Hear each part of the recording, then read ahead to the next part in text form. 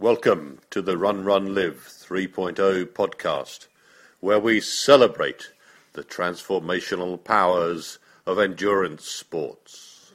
'Tis the happy song. John, shut up. Sorry.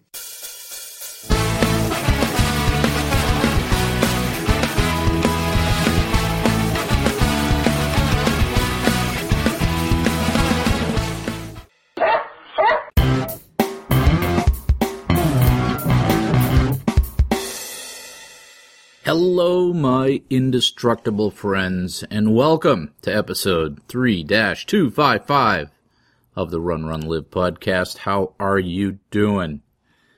I'm running on a little sleep deprivation here, but I'm trying to squeeze this in for you. Hey, we're into 5 episodes for this new format, so shoot me a note. Leave a comment. Let me know what you think. I kind of like being able to go on a bit longer in the interview and to get a tad more structured on some of the pieces. And it's dang nice of you to let me air out my thoughts. Today, we have a good chat with Matt, who has one of the most interesting stories of life changes that I've come across yet. It starts with the brutal murder of his mother and his descent into a life of drugs and weirdness in the 1970s. But he saw the light. He climbed out of it, and he's now an ultra runner and a happy balance guy. He was nice enough to open up and chat about all this in his new book called Life Song, and that's what he and I chat about. I have been training really well. I've had some promising workouts, and I'm quite hopeful about this current campaign and my recovery. And at some point, I'll have to write up a summary piece and sort of my final thoughts on plantar fasciitis, because it is a bugger. So in the 2 weeks since we last chatted after the Derry 16-miler, I've had some very inspiring workouts that are just super sweet after the challenges I've been through over the last 18 months. I'll tell you, I continue to tell you that I'm amazed at the ability of the human body to recover. A year ago, I basically had to walk the Boston Marathon.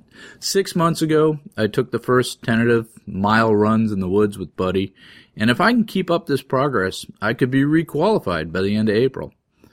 I do have the extra advantage of experience and knowing what is possible, but still, there are lessons aplenty. You've got to be patient, you can't give up, and you have to believe in yourself. Before it snowed again, we got a nice cold, dry snap, and the trails were clear. And Buddy and I did an 8-mile surge run, and it was wonderful. The surges felt effortless, like I was flying. And then later that week, I was forced onto the treadmill by the weather, but I absolutely nailed a step-up run. And I'm going to share that revelation with you in section 2 today. For our life balance section, I'm going to tell a story and talk about the nature of change. And I sense that I've gotten a little too proscriptive, maybe even on the verge of pedantic. And I'm going to try to move back towards less telling and more storytelling. I'm super busy with travel this week. We got 2 to 3 feet of snow at my house over the weekend, and one of my workouts was 4 to 6 hours of moving snow. So put down your shovels and pay close attention, my chummies. On with the show. Are you hungry? Here's some food for thought.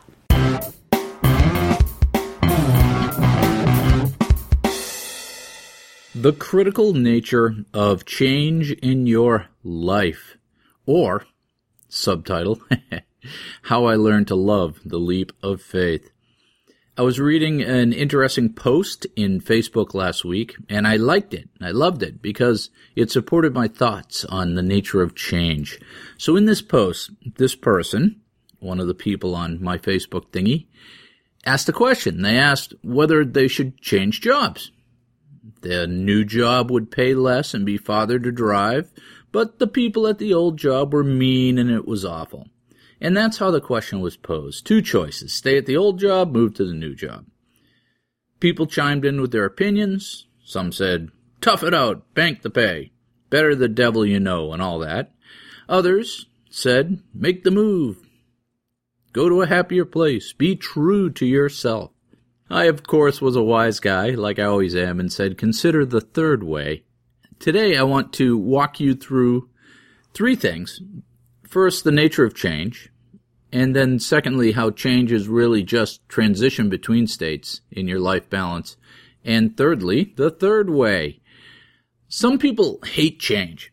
Some people love change. It depends on your mindset and how you perceive risk. I have been involved in a lot of change, both personally and professionally, and I think most people have. I'd like to say it was all planned and optimistic, but most of it was unplanned and opportunistic. Even so, I like to think there are subtler forces at work. I think, like I said in a previous post, that we can look at a life of experience and see the patterns. And from these patterns, we can seek to understand what is the nature of change. Change, as it turns out, follows a natural course, a repeating pattern that once you understand, you can use to your advantage by putting your energy into the right places. In my career, I have been a consultant at points in time, and as a consultant, I would go into organizations around the world and be responsible for introducing new systems and processes and change. I know firsthand what makes for a successful implementation of change and what makes for a failure to change. Organizations make the decision to introduce new systems and processes to create positive change. Typically, this positive change is intended to produce something good, like a less cost or more revenue or avoiding some impending negative event. And what's going on here is that they are purposely injecting a change into a stable system in an effort to get to a different and better future state. Sound familiar? What I saw when I worked in these implementations of change was the following standard, common, repeating phases. First was the honeymoon phase, where everyone was excited and positive about the change. Nothing much had actually changed yet, and everyone stayed sort of wide-eyed and hopeful, drinking the Kool-Aid about how great the new state of things was going to be. But of course, there would be fence-sitters and Luddites pretending to go along and looking for opportunities, signs of failure that they could pounce on and say, I told you it wouldn't work. Then secondly, the second phase would be the point where you actually throw the switch on the new system or process and everything starts going to hell. People aren't familiar with it and the learning curve takes a bit to catch up. The fence-sitters start warming up their I told you so's. The sponsors get called into uncomfortable meetings. I get emergency phone calls in the middle of the night and executives make frowny faces. I call this the trough. And the third phase is the recovery and growth phase as people start to come up the learning curve, internalize the new systems, and all the indicators start pointing up, up, and away. There is much rejoicing, I get a bonus, and a plane ticket to the next client conflagration. Fourth and finally is the new state. Eventually, the new process is totally internalized by the organization, it stabilizes, and becomes the new normal. Everyone forgets about the pain, and management starts looking for its next dose of positive change to start the process all over again. So what's the takeaway for us here? Why do we care? Because all the change in your life is basically like this. You'll go through these 4 phases. And whether the change is something you proactively undertake or something forced upon you by circumstance, it's very similar. And when you're in the trough of despair, which is what some of the analysts call it, you need to understand what's happening and what you can do about it. The actions that you take and the attitude that you have will directly impact 3 important aspects of this change curve. Those being the depth of that trough, the length of that trough, and the height of the new stabilization level. So in business and in life, this all equates to value and the time it takes to get to that value. If you want the trough to be small and brief, if you want the new state to encapsulate the most potential fullness, then you have to understand and actively manage the change process. So what are the attributes of teams and people who successfully manage change? Well, number one, you need to be committed and own the change. You have to own the results. It isn't someone else's project. It isn't someone else's change. It's your life. It's your change. You need to own it. Secondly, you need to understand that there will be a trough. Things will get worse before they get better. Change is hard. And the amount of commitment, energy, and just plain honest hard work that you apply during the trough will shorten it. Make it easier. Thirdly, you need to keep your eyes on the prize. Good leaders do this. They keep reminding everyone of the prize. Keep reminding yourself of the future state. You need to know that it will get better. There is hope. There is light at the end of the tunnel. And when you're in the weeds and the turmoil of the trough, you can lose sight of the goal. So keep your eyes on the prize. And finally, celebrate your successes. When you've battled free of the trough and making your way to that better state, take some time to rejoice. And that's the nature of change, which was the first thing I wanted to talk about. But aren't we always changing? There are some change events that stand out in your life, like taking a new job, but really life is just one long spectrum of change. And when you get to that new job that you wanted, you soon realize that it's still just a job. Like one of the Ramones said, being a rock and roll singer is a pretty good job, but it's still a job. Change is a transition between states. And I find in my life that after a transition, and after I work my way through that trough, that I'm soon unsettled again, looking for the next thing, hankering for some kind of new change. And some people call this phase thrashing. Thrashing is that state of uneasiness between transitions that allows you to build up enough energy to move through the next transition and the next change. And thrashing is perfectly okay. No one is 100% happy with everything. You only stop changing in this life when your body dies. So step back and understand that it's okay to change, and it's okay not to change, and it's okay to thrash between changes. These are all natural things. And I will tell you my own experience with change. I have found that my greatest career and personal growth has come with change. And I will tell you that the bigger the perceived risk, the more valuable that change has been. The bigger the challenge, the larger the personal growth, even if you fall short of the goal. And I have on more than one occasion taken pay cuts to move into roles where I thought there was more opportunity. I have started companies. In these cases, the trough was a time of uncertainty, but a time of high personal growth. I put myself in these high change states to force myself to grow and work and succeed. And I discovered that not being afraid of change, not being afraid of high-risk situations, being able to operate and focus in high-risk, high-noise environments is an incredible asset to possess.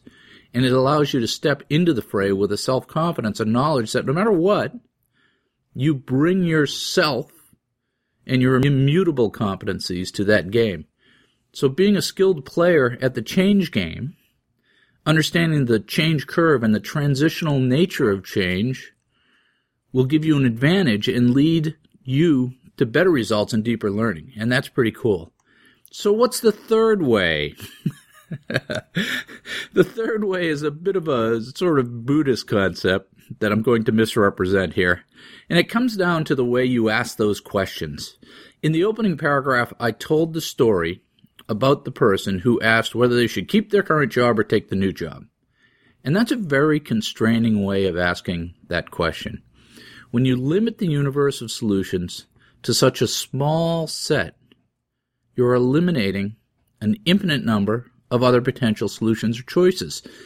This person could stay or change or go to culinary school to become a chef or become a rodeo clown or a best-selling author or an astronaut. What the heck? Why are they phrasing their choices in such a way as to predetermine the solution? Choices are never black and white. They're never either or. In choice and in change, there's always a third way. So take the time to step back and consider the third way. And get out of your box. Make your changes count. I can do anything. I can be anything. I am not afraid.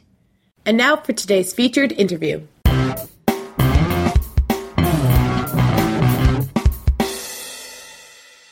Hey, Chris, how you doing? Hey, how you doing, Matt? Let me tell you this right up front.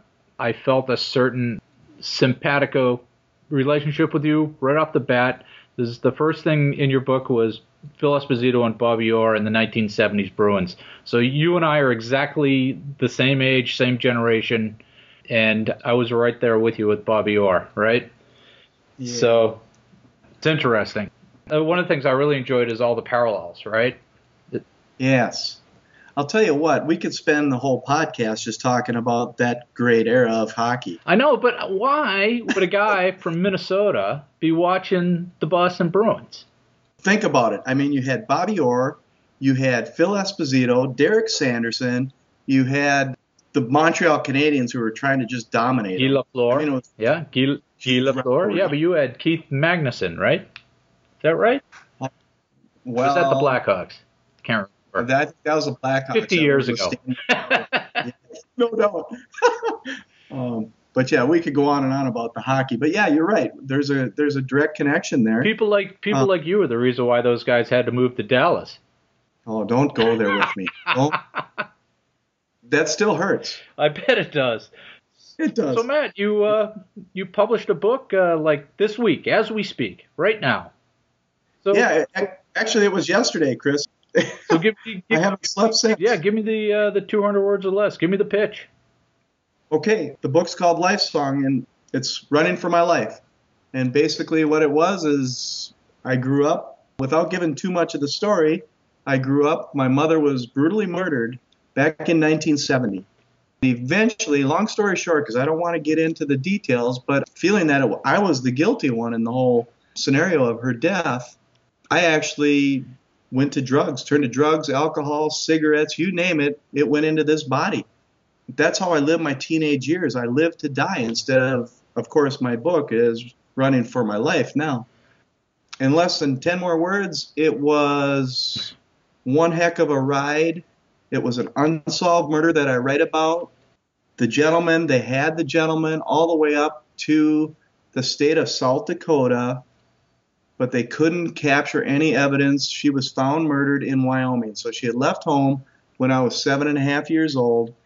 They never found the murderer, so he walked the streets the rest of his life. And to this day, it tears me up. So your life was just pulled apart when you were very young.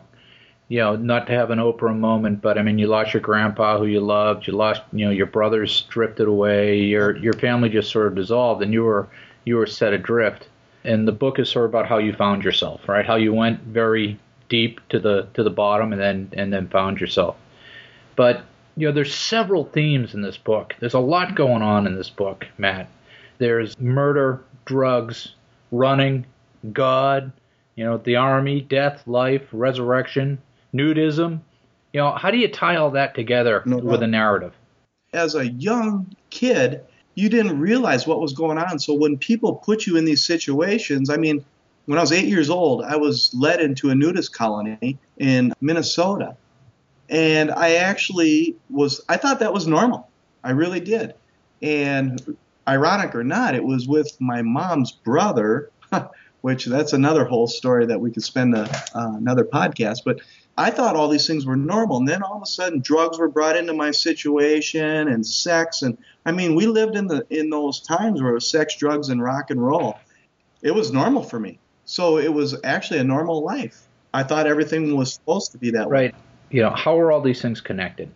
How do you draw a line, a lifeline, if you will, that connects all these things, right, that forms your life? As I look back on my life, I really see how a young kid who was never told why his mom ever left. And so as I would run the trails, or as I would run, any marathon that I've ever run, or Leadville, or any of my ultras that I've run, all these thoughts would go through your head, but it was actually a release. Yeah. To where it was like freedom. Does that kind of make sense? Yeah. Did you find right in the book the same sort of release? No doubt. Because even now you think back and you go, wow, was it really my fault that my mom left home? Was it my fault that if I would have done something different, would the outcome have been different? And yeah, would I be here now to this day? Yeah. Well, you never know, right? Life's a journey. And then you tie it together with a bunch of music lyrics, right? And I think you explain in an aside at one point how the music is sort of the underlying connection throughout the process. And of course, I know all the lyrics to all the songs that you have in the book, right? With that, I'm not an advocate of earbuds while I run, but there was times, and there still is times, when I just have that mood, and I know all runners out there do. We have that mood where it's like, you know what, I just want to put something in that brings back some memories or a good tune to get motivated to. And again, a lot of times I would throw some of those tunes out I wrote about in the book in my head, and I would just have these, spiritual moments out on the trails. Yeah. Yeah, no, you're exactly right. You have epiphanies. No doubt. You talked a little bit about the 70s and what it was like living in the 70s. And I think our generation, which is the tail end of the baby boomers, we weren't the baby boomers. We were like the people who came after the baby boomers. And the baby boomers had the 60s, which is all, free love and drugs and innocence and stuff. But after that, it was just drugs and bad stuff. It was sort of 70s were sort of a dirty hangover from that 60s stuff. Yeah, I remember watching my older brother sitting in corners. I wrote about it a little bit, about my brother Mark. He was actually on heroin at the time, and I would look at him. At this time, I'm probably a 9 or 10-year-old kid maybe, and I'm looking at him going, wow, what the heck is going on with this world? But then as a young kid, you think, wow, maybe this is the way life is supposed to be. Yeah, exactly. Yeah, so it influences you that way. This book is not really about running. So what do you think this book is about? That's the next one. This book is about a young kid who was trapped, and I'm trying to explain to the reader that basically this is how I felt, and these are the things that I went through to recover from this chain guy that I write about, who I actually last night on the book release, I wrapped myself in a thick chain. It was heavy. I probably had about a 50-pound chain wrapped around me speaking to these people, and they probably all were thinking, what is wrong with this guy? But that's actually how I felt. And so what I'm trying to portray in the book is how I was released from that chain and how I was transformed. And one thing that not only spiritually did I draw a connection with God, but I drew a connection to nature. Yeah. How so? I think it's getting out on the trails and listening to the wind blow past your ears and the birds, and signing a Leadville 100 trail release that says, you know what, you're going to have mountain lions and you're going to have cliffs and rocks and things falling down on you, lightning strikes, and you go, yeah, that's what I'm talking about. This is what life's about. Life is about being trapped and chained, and life is about being free and living each moment for the moment. Yeah, I'll tell you, I was out on the trail today with my dog, who's a kindred spirit of mine, and I'm coming back from an injury. I got a couple of those moments where I get to stretch it out and do a couple of little surges, and I just felt like I was flying. It was beautiful. Yeah, it's like you're floating. I mean, you're out on the trail, and I don't want to promote anything, but I'm trying some Hoka Ona Onas right now. Yeah. And I don't know if you've ever wore these. No, things. I haven't. Oh my gosh, it's almost like you're floating. The Hokas, yeah. You bound over these rocks or branches or roots, and I actually thought to myself, I was out on the trail, and I was like, these are crazy, but I wanted to try something different because I went minimalist for the longest time, and I wanted to try something different. So I tried because I heard great reviews, and I've run with people with them. They're the funniest looking things, but boy, I got to say, they feel good out there. Yeah, people don't know what these are. These are those moon shoes with the, couple inches of cushion on the bottom, soft cushion on the bottom. Yeah, and the advantage, I think, with those is on a midfoot strike, when you're landing, your next step is almost like Michael Jordan. Yeah. Or Kareem Abdul-Jabbar, when they're at the line and they're coming in. Yeah. That's what it almost feels like. So you get it springs you up in the air. Yeah, they're crazy. Yeah. Well, I'll have to try some of those out. It sounds cool. Funniest looking things in the world, though, How do you think running can transform people's lives? I think not only running, Chris, but I think any form of exercise, whether you're walking, running, you're getting outside of your body, whether it's a 1-mile run or whether it's a 100-mile ultra. I think it's once you're on the outside and you can actually get into that moment of reflection and looking at yourself, because you're all by yourself. And I really believe with all my heart that you can really come to really good connections with not only with your nature or with your God or whoever, but it's getting in touch with yourself and your feelings. So it's almost like transcendental meditation. No doubt. Yeah, no doubt. And that's how I would explain it as well. And I know some people don't get that, but that's, it's just the way it is. You're right, because people will ask us, they'll look at us and say, why do you guys do what you do? Isn't it torture? And it's like, no, it's freedom. Yeah. It's freedom. Yeah, you're flying. No doubt. So, how were you able to transform your life? Well, I challenged myself when I was about 22 years old. When I went into the military, I watched, I don't remember the gal's name, but you might remember her name, but she came across, I believe it was either New York Marathon or Boston Marathon, where she came across and she was crawling to the finish line. Huh. I wish I could remember her name. Well, I remember right there was the lady from the Iron Man around that time who did that, who kept falling down and then crawled across the finish line. Yes, that's happened too, but I had seen that, and I told myself, you know what a huge challenge. I'd love to run a marathon, just to say I could do it. Well, I ran my first marathon, Twin Cities Marathon, and you cross that finish line, and I guess I could say it could be for any race, but my first race was a marathon. And you cross that finish line, and it's like no other feeling you can ever experience, ever. So I told myself, I'm going to run one marathon in my life. I'm going to call it good after that.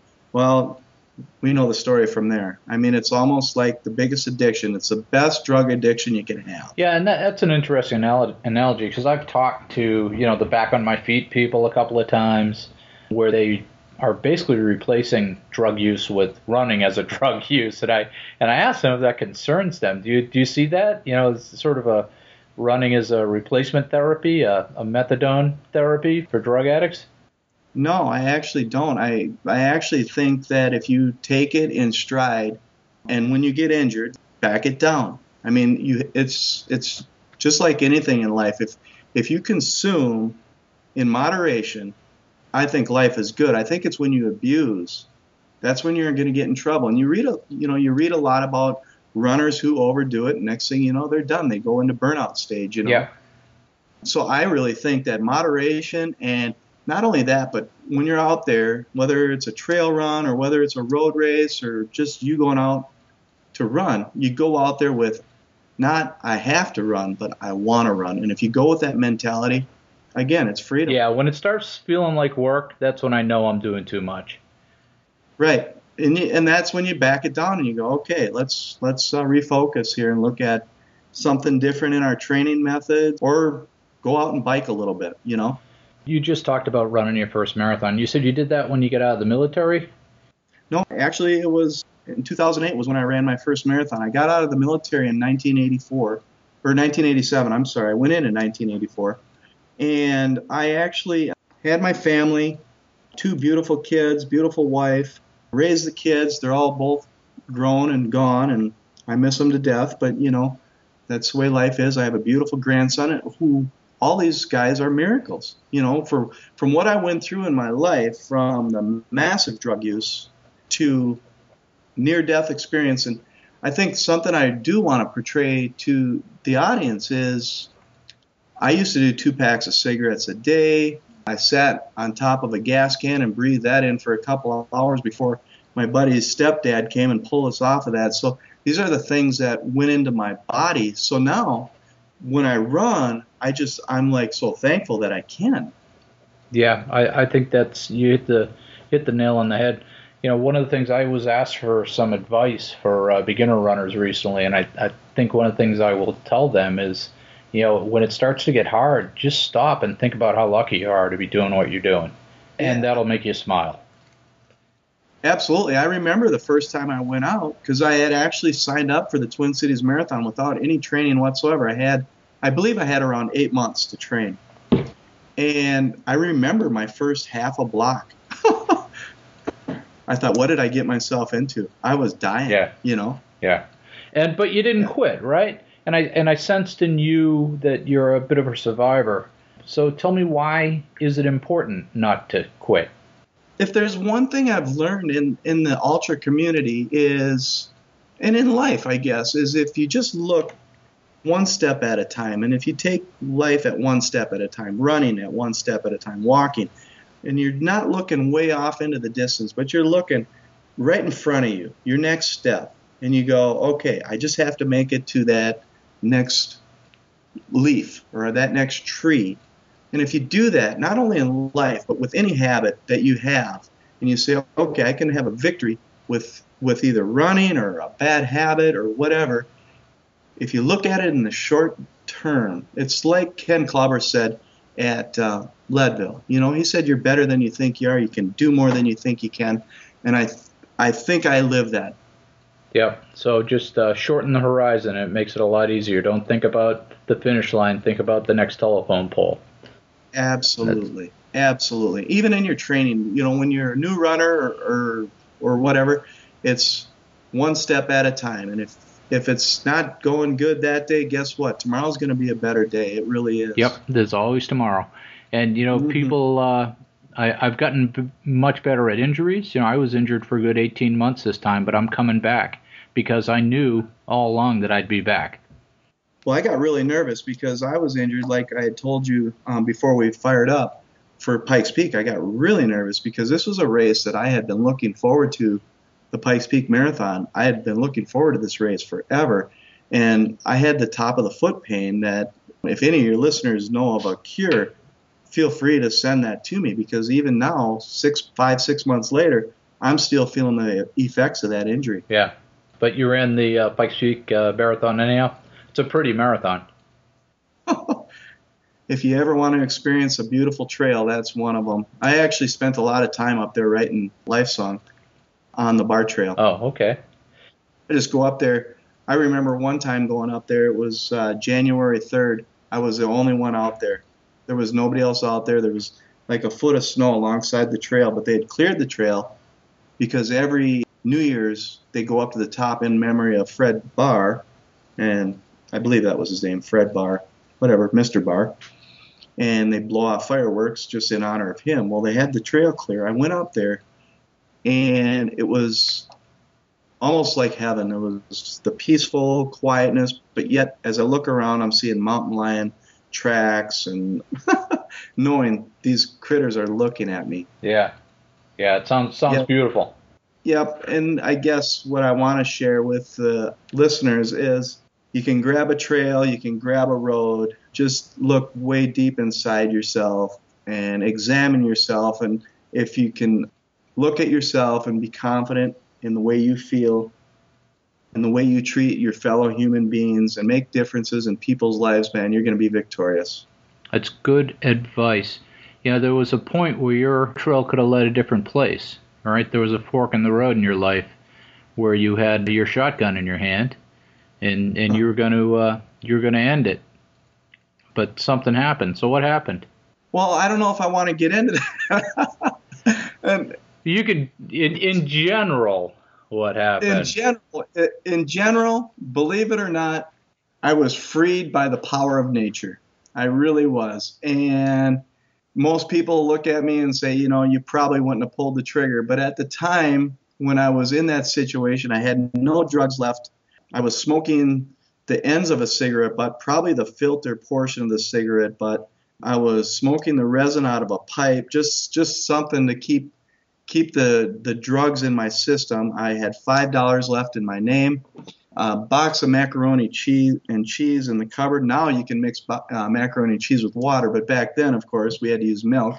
Didn't have any milk. I'm out of money. Life is not looking good at all. I thought I had it all figured out, but I did. I came up with a plan. I said, you know what, I'm going to go. I lived about 30 miles away from Minneapolis at that time. I said, you know what, I'm going to go into the cities, work a job, get some money. And previous to that, I had lost my job from smoking weed on the job. It was a great job. So I thought, yep, great plan. I'm going to go to the cities. I'm going to get a job, get paid that same day. I'll get my drugs, my cigarettes. Everything's going to be good. Well, that night, lo and behold, a snowstorm came through, just like you're going to see here in a few hours in your area. And the next day, when I tried to get out of my driveway, I couldn't move my vehicle, so the forces of evil really moved in on me at that point. And I'd had it with life, and I was about 10 feet below, buried deep in life stress. All the things came upon me, the murder of my mom, my grandpa not being part of my life, taken away from me, my grandmother being taken away from me, my friends, my best friends dying right next to me because of the drugs. And it all came to a head at that point where I almost took my life. And I don't want to share that portion of it because I think that's really the portion of the book where I want people to understand that there's miracles can happen. And anyhow, here I am today sharing with you the victory of not only do I have a beautiful family, but I have a great, healthy lifestyle. Yep. So where do people get the book? Okay. Lifesongbook.com is my website. It's being sold on Amazon. It's going to be on Barnes & Noble, but lifesongbook.com is the website where they can get the book. It's in a Kindle format right now. It's in paperback format. I'm actually, if they have questions or like you had questions on certain things like you had said to me, looks like you've set it up for a second book. I actually did, and I'm glad you captured that as the reader because that was my whole point. Well, great. So what are your plans for the spring, Matt? Anything going on? Anything good cooking? Well, I want to get this foot healthy, so if any of the listeners have this top of the foot injury pain, it's almost like a plantar fasciitis on the top of the foot. If they've got a remedy for that, I'd appreciate it. It's healing, but I don't want to go and overdo it. But I really believe the mountain training that I did messed it up. Yeah. It's just getting back into form because I'm planning on the 50K Equinox in Anchorage, Alaska. All right. Good for you. Well, I'm going to qualify for Boston this year. That's so cool. That's a dream race of mine as well. Yeah. Well, we'll see. All right, man. We'll talk to you later, all right? Thanks for the chat. Yeah, thank you, Chris. Thanks again for the opportunity, and run, live, baby. Yeah. Stay in touch, all right? Sounds good. You too. Talk to you later. Ciao. Hitch up your tights because now we're going to talk tips and tricks for endurance sports.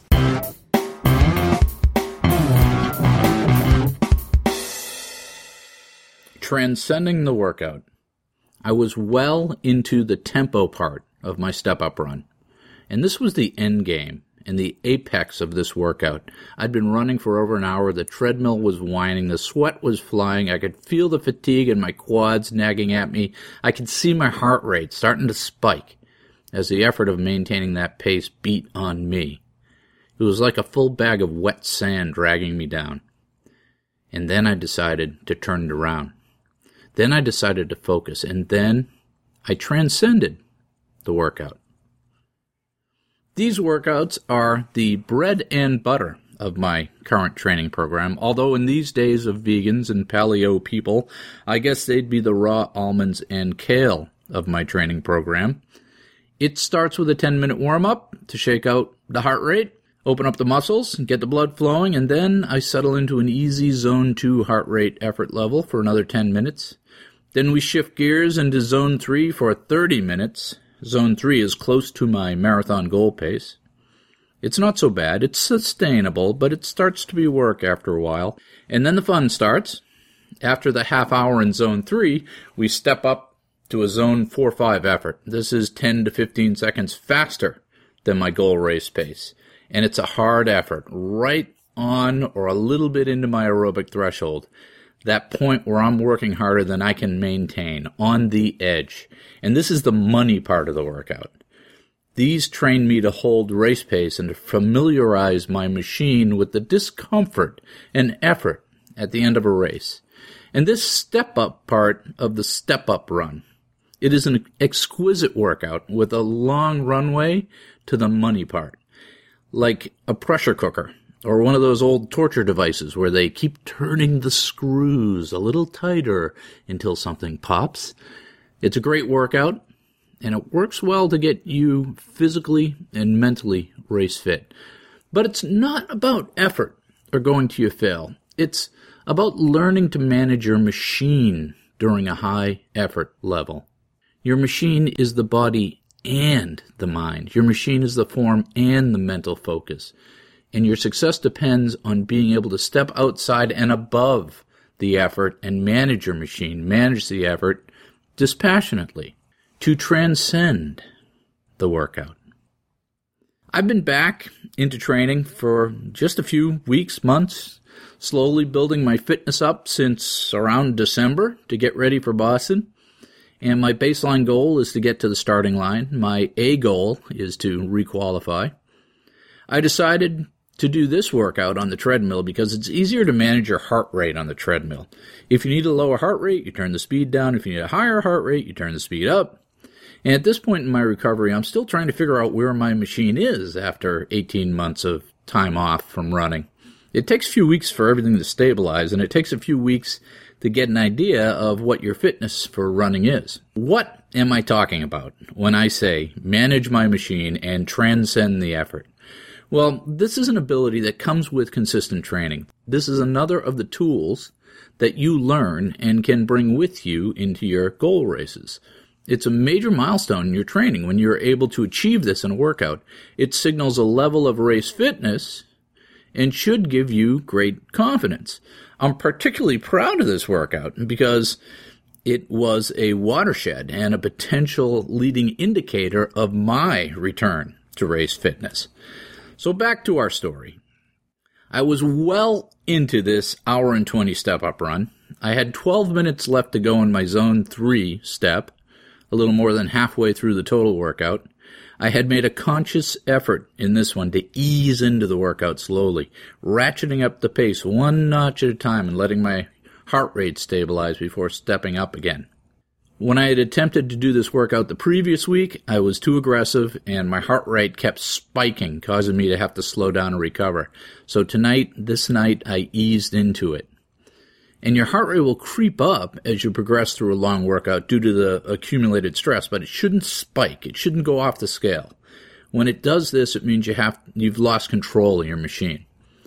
And I knew that I had a problem coming up in this workout because this particular treadmill, I knew from experience in the gym, automatically stops. It ends the workout at 60 minutes. Why would anyone want to run more than an hour? This was a problem because it would slam me into a cool-down routine midway through the diciest part of my workout, and I'd have to be jabbing at the speed buttons and fighting the treadmill right when I was needing to focus. This was solved when I caught the headphone cord on my iPhone with a backswing and sent it flying, skittering off the back of the treadmill, and this forced me to dismount and go fetch it. And I took this as an opportunity to reset the workout on the treadmill to avoid that 60-minute curfew. And it also allowed me to set the headphone distraction aside, put that down, and focus on closing the workout. And this was turning out well. And after a brief break to reset, I was back on the treadmill, finishing up those last 12 minutes of my Zone 3 and ready to confront the Zone 4-5 beast for an additional 20 minutes before my cool down. And I jabbed at the buttons and switched into that 20 minutes of Zone 4-5, and I focused on my form, leaning at the ankles, running tall, pushing my hips forward, landing with fast, light feet, chin up, smile, elbows back, hands high and loose, no extra rotation, no extra pitch or yaw. All my focus was on moving forward as efficiently as possible. But I was tired. It had been a long day at the client. Here it was, close to 8:30 p.m., and I was starting to fade. My mind began to wander. The effort seemed hard. The weight of the run, like a wet sandbag, pulled my shoulders down. Those voices started telling me how much it hurt and how I should ease up a little. I was 5 minutes into the 20-minute step up, and my heart rate was climbing. Up out of Zone 4, into Zone 5, I was starting to spike and go anaerobic. You can't start fighting the workout. Once you start fighting the workout, you lose it. The energy it takes to fight the workout causes a system overload, and it's hard not to fight the workout. Our tendency when it gets hard is to fight back, to work harder, to throw ourselves at it, to rage against the effort. If you can see the finish, this is okay, but if you have 15 minutes left in your race or your workout, it'll burn you up and leave you lying in the road. My rule is no fight in the workout, no fighting the race, until I'm within 2 minutes of the finish. Once I get under 2 minutes, I can throw off the blinders and let my animal loose and wantonly spend my remaining race capital pyrrhically in the final push. But until then, you have to manage your machine. You can't fight it. Fighting it is a waste of energy. With 15 minutes left and my heart rate spiking and my spirits flagging, I knew what I had to do. I've been there before, at the end of many long workouts and long races, that point where you need to be able to transcend the effort. And here's the trick, or the process. When it gets hard, and you start to lose hope, instead of fighting the effort, instead of steeling yourself against the discomfort, you relax into it. You accept it and manage it. You transcend.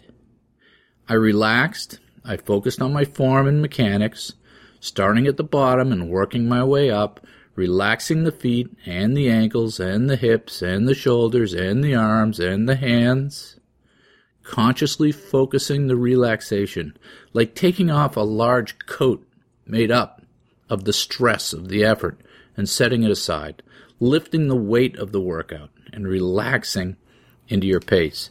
And once my form was quiet, I focused on relaxing my breathing and relaxing my heart rate, calming my mind and body within the effort, within the discomfort, not in spite of it. At this point in my transcending of the effort, I will subtly disassociate from my body. My legs cease to be mechanical things. I picture myself as if riding on a magic carpet, gliding through the air. So now I glance down, I look at my heart rate, and it's dropping. No change in speed of the treadmill. At the very end of a long workout, where the effort level was most intense, and my heart rate was steadily coming down. Out of zone 5, dropping to low zone 4 and staying there.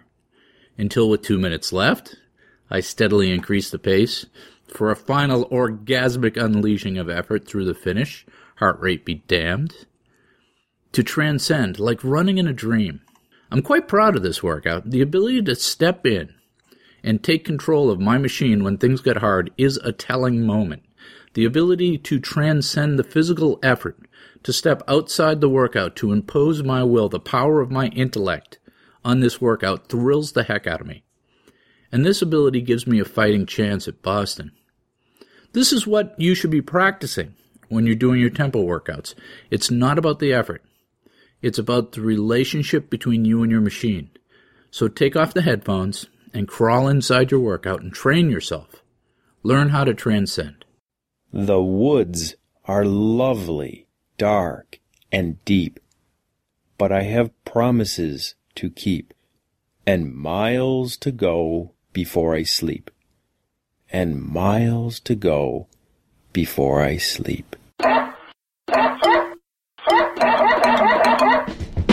Well then, my snowbound cabin mates, you have successfully navigated to the end of episode 3-255 of the Run, Run, Live podcast. Hopefully it was a worthwhile investment of time. And you know, I don't tell these stories for you, right?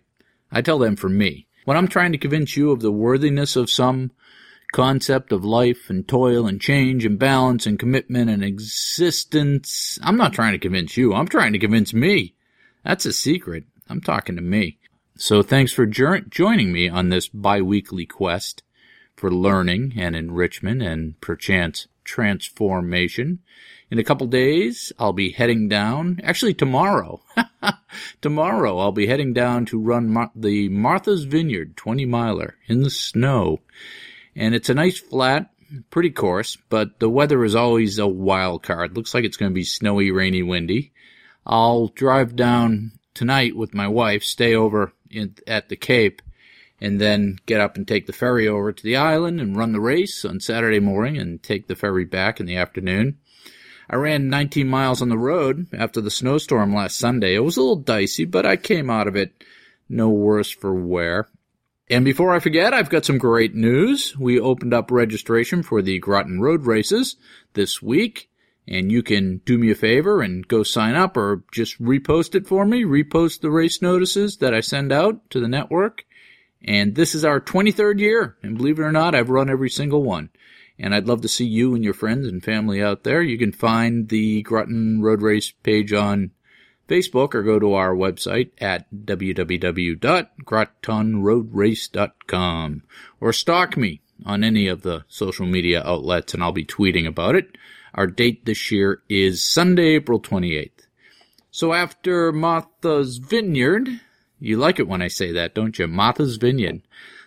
After Martha's Vineyard, I'm not going to race anymore until the Eastern States 20-miler, which is usually 3 or 4 weeks before Boston. And you may remember last year, this was where my training ended, and I DNF'd at the 16-mile mark and limped off the course at the Eastern States. So if that goes well, if everything hangs together there, I'm off to run Boston on Patriots Day. And I'll be running this year for Team Hoyt, and I'd very much appreciate if you would help me, help them, and change the world by clicking on the donation banner on the right side of my website, my webpage at www.runrunlive.com or in the show notes. And last week I automated the dispersal of the show notes. So every word here and all the hyperlinks to all the pieces, people, and topics in each show, it's all there. And it seems to have worked well, and the formatting, which I was a little worried about, seems to have come through unscathed. For you techno weenies, what I did was to create a template in MailChimp, which is the direct email service provider. And this template auto-magically reads the RSS feed of the podcast page on my WordPress site. And whenever I post a new episode, it puts the content into a newsletter and blasts it out to everyone on that list. Like I said, it's magic. For you non-techno weenies, just sign up for the mailing list and you'll get the episodes in your inbox when I publish them. And you can even bypass iTunes and download the MP3s directly if you want. I haven't been able to produce any more stories for my Kickstarter project to create an audio version of my second book this week. I've been traveling, been really busy. But I'm still working on it, and I've delivered 7 chapters for distribution so far. So for a measly $10, you can join the investor list and receive an alert as new chapters roll off the microphone. If you're interested, you can also find that link on my website and in the show notes. So why do I do all this stuff? I suppose I'm either cursed or blessed with a restless mind. It's like when people ask you, why do you run? Why not? Because I can. So what are you waiting for? What have you got to lose? Take that for a step. Start something that scares the hell out of you today. And I will see you out there. Thank you for riding along. My name is Chris, and that is CYKT Russell on all the social media and email systems. The podcast is free for you because I like doing it. So, it is only your internal moral compass that will compel you to let me know what you think by leaving a comment on my website at www.runrunlive.com. Or even better, if you want to change my world, check out my books in regular Kindle or audio format. The links are on my website and in the show notes. And if you want to be kept in the loop, you can sign up for the email list on runrunlive.com as well. I will send you the show notes. So remember, love life, do epic stuff, and I'll see you out there.